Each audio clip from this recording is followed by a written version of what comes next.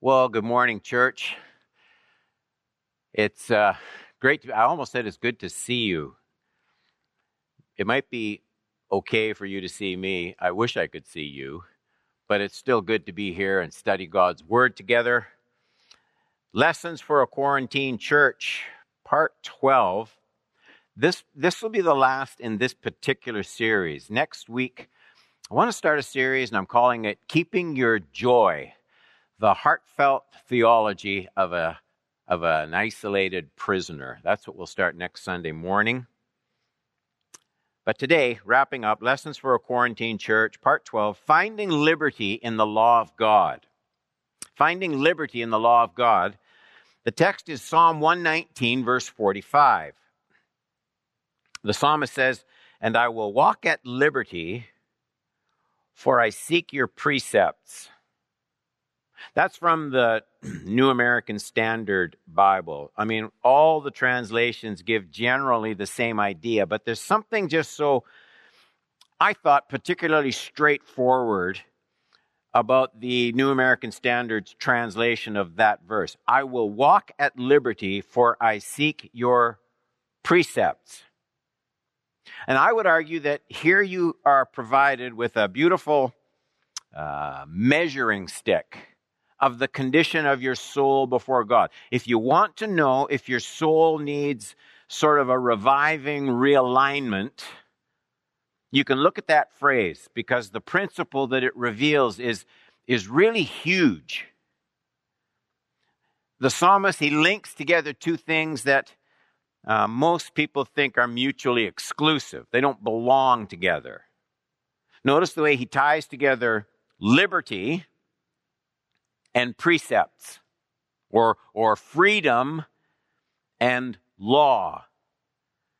He puts those two in a marriage that at least our culture tends to think will never last. Liberty, to the thinking of many, means living life free from the confines of regulations. I mean, most of us feel freedom is to be found in roaming life without having our thoughts and our values and our deeds prescribed for us by another, especially values. Who has the right to do that? And so we have that, don't fence me in kind of attitude. And so this verse, it's a bit of a surprise. The kind of heart described, it seems almost alien. Because at least in the psalmist's mind, saints, genuine saints, don't find bondage in the law of God. They don't even find just duty, though that's certainly implied. This Creator's all-governing laws, his creation-ruling laws, for the psalmist, those are the deepest source of liberty, the deepest source of freedom, and that's not the way we normally think of law. But there's more. What the psalmist revealed in that one phrase from the Old Covenant, the New Covenant lays down the same principle in the law of the Spirit of Christ. It's in 1 John 5:3. For this is the love of God, the love of God, that we keep his commandments. And then just to be clear, and his commandments aren't burdensome. They're not a burden. They're not a chore. So maybe we need to just hold up our hearts and come back to this truth and think about it. Maybe all is not well in my spiritual soul if I'm ready to just sort of sign up for Jesus for getting to heaven, but find aspects of his lordship, his laws, I find them maybe more restricting than delightful. Maybe that's not a good sign. Maybe all is not well when I line up more easily with the aspirations of my own culture than I delight in the law of God.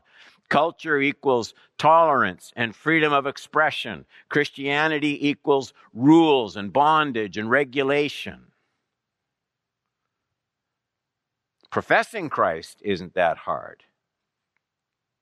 Delighting in that profession, delighting in the implications of a new lordship. That's another matter entirely. That's what shows the renewed mind and the renewed heart. So, everything important about us, you, me, everything important about us rises up out of what delights us. That's how we're made. No one sins out of duty. We always sin out of preference and self-seeking delight. I mean, we sin, even if we hate ourselves after the sin, we sin because we want to. So, clearly, if that's the case, and what the psalmist said is true, there's liberty in his precepts, then we need to be inwardly inclined in a new direction. Delighting in the lordship of Jesus over the rule of self, that's the mark of the renewed mind that Paul describes in Romans 12. The Spirit of God renews our minds, and here's how he does it. He joins our affections to the laws of God. He joins our affections, our delights to the law of God rather than the desires and values of a self-promoting surrounding culture. Here's another description of the renewed mind. It's in Psalm 19, 10 and 11. You know these words. The statutes of the Lord are more desirable than gold. Notice, desirable. There's the affections attached to them. More desirable than gold. Yea, than much fine gold. Sweeter also than honey in the drippings of the honeycomb. Moreover, by them your servant is warned. Okay, so we don't have a hard time understanding that. I mean, the laws of God warn us about things. In keeping them, there's great reward. But this idea that they're desirable, that they're sweet, that there's liberty in those precepts, not just regulations in those precepts. It's interesting, isn't it? You read those words from Psalm 19, 10 and 11. No one had to threaten the psalmist with the dangers of worldliness. No one had to beg the psalmist to walk in God's ways. He was convinced that this was the sweetest, like honey, the sweetest way to live. He was convinced this was the most rewarding way to live. So all of the instincts of the psalmist were in the direction of God's laws. Now, it's not that the psalmist never sinned. We know that. But like all great saints in Scripture, he never sinned casually. It never became acceptable.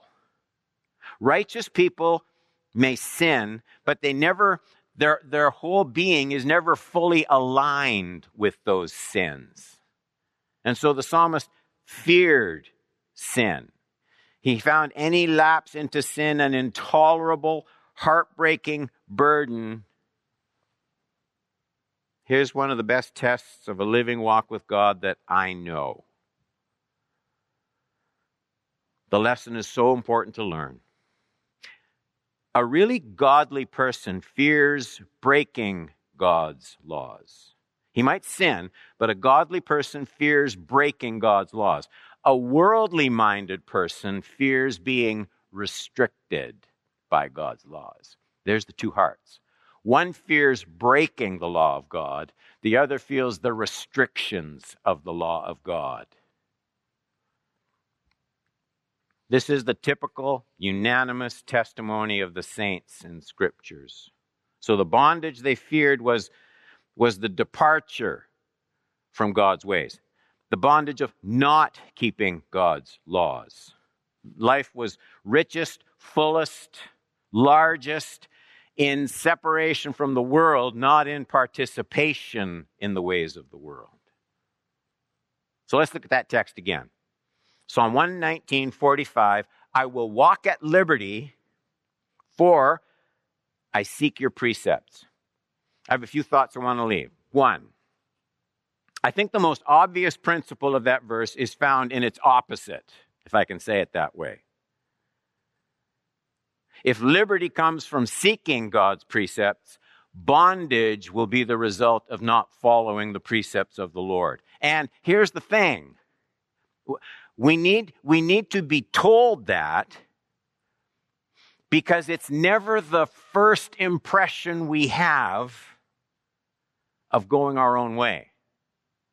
Going our own way instead of in the ways of God initially never feels like bondage. And so we need to be told this is the way this is going to end up, even though you don't perceive it accurately right now.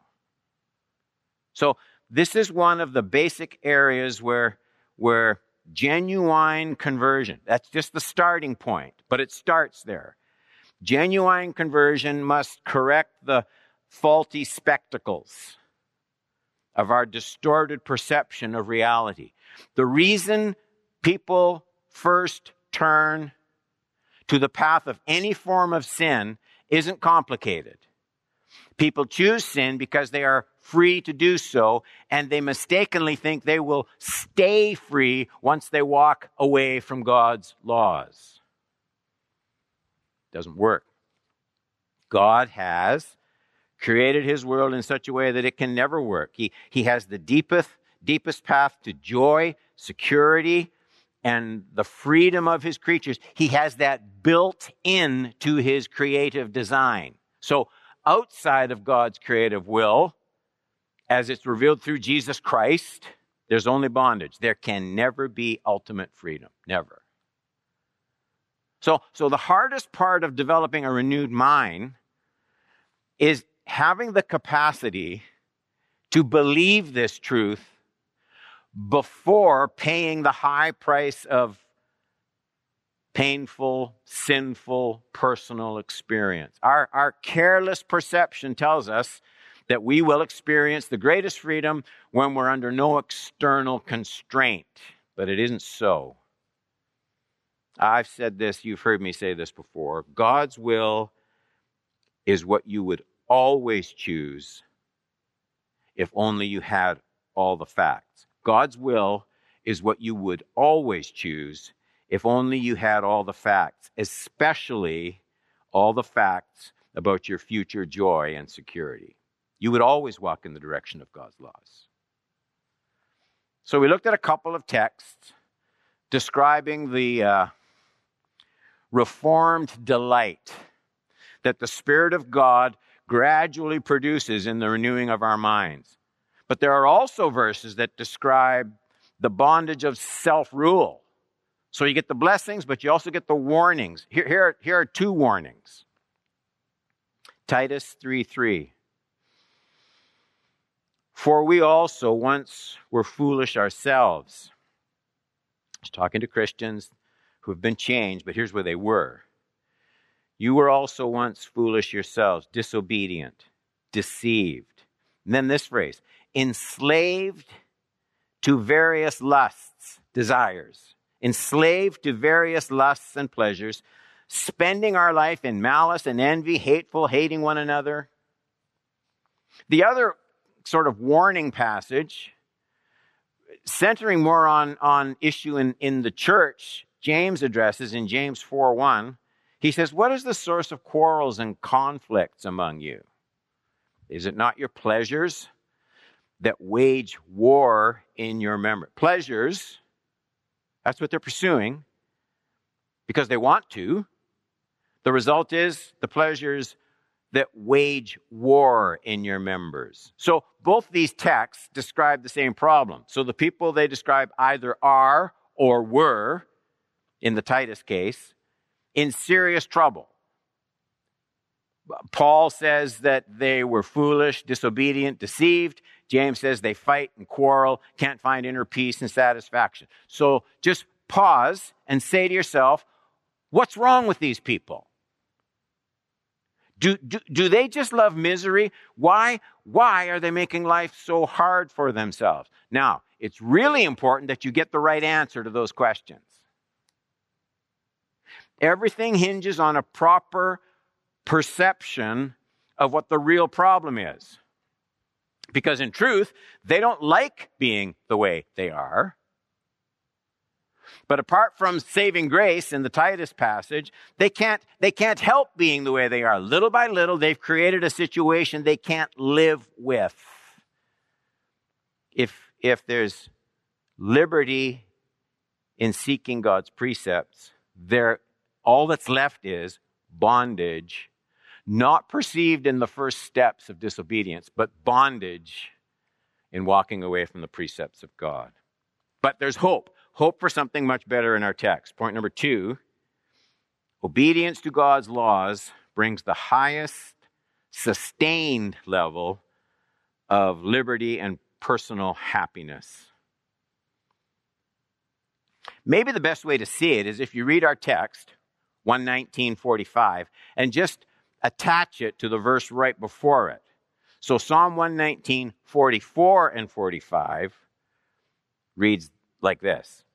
So I will keep your law continually, forever and ever. So there's this ongoing commitment. It's a new direction, not just a flash in the pan. I will keep your law continually, forever and ever. Then our text, I will walk at liberty, for I seek your precepts. Do you see what the psalmist is doing? Verse 44 is all about obedience. Verse 45 is all about liberty. And we're meant to make connections, connect the dots in your Bible study. We're made to see a connection we perhaps don't normally appreciate. We would link obedience with duty. It seems a no-brainer. It just makes sense.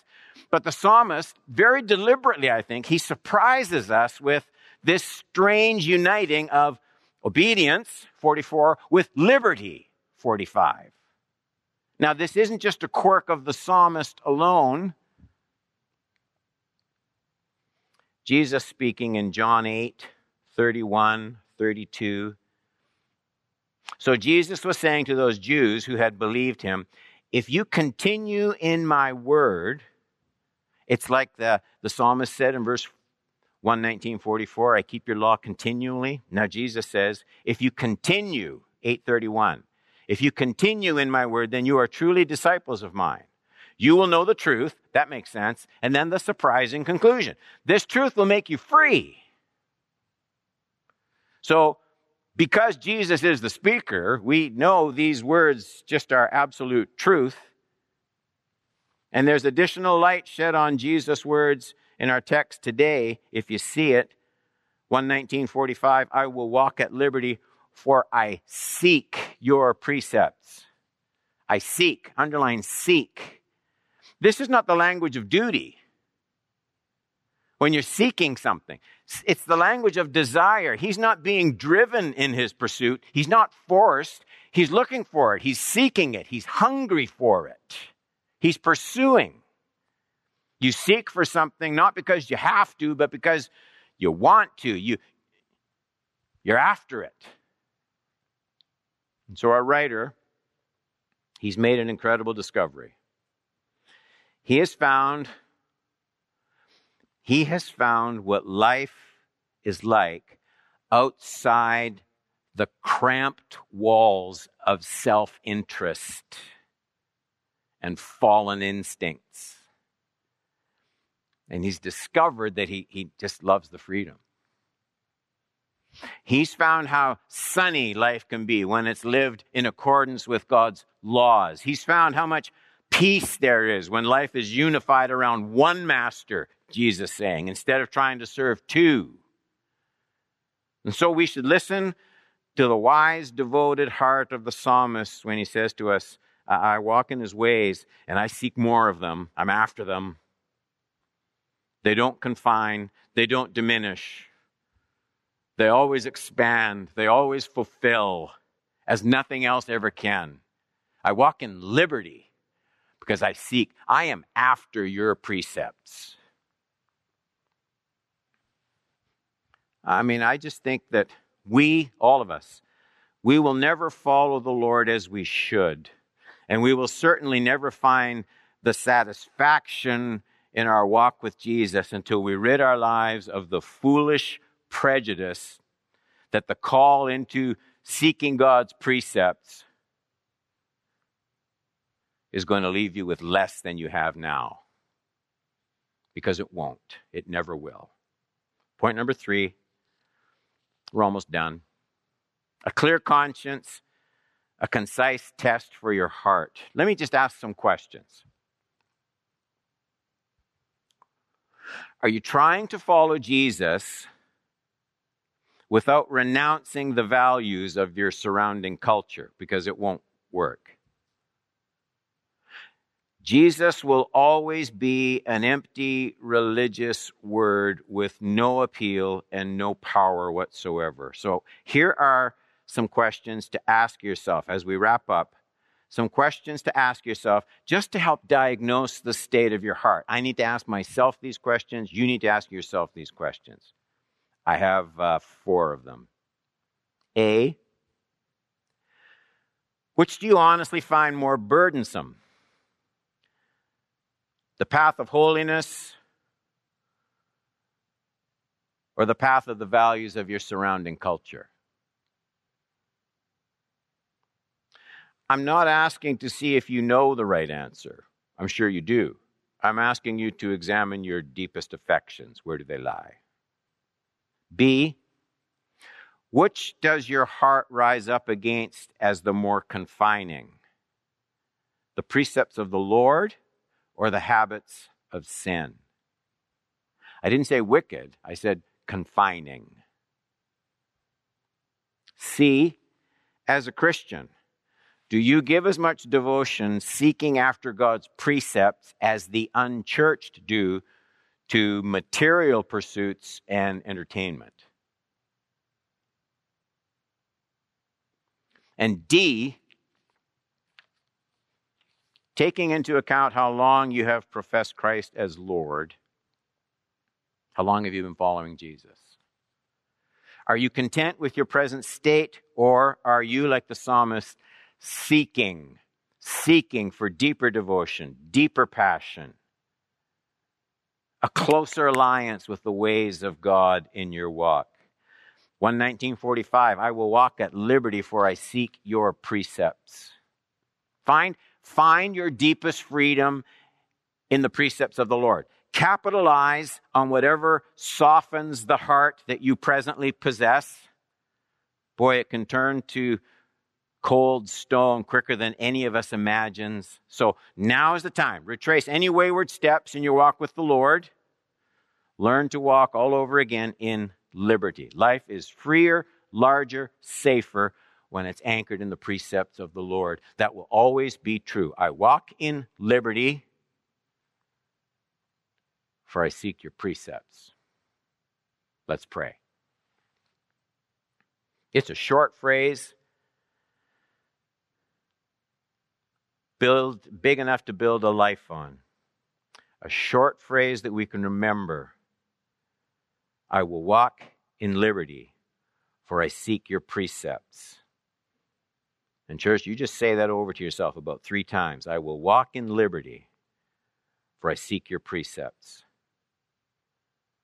And so may there be holiness for sure, but holiness anchored in delight.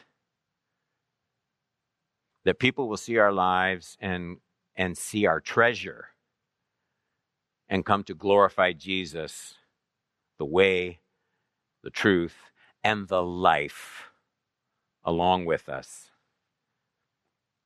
Ask it in Jesus' name. Bless your word to our hearts. Make us devoted to your word. Amen. Amen.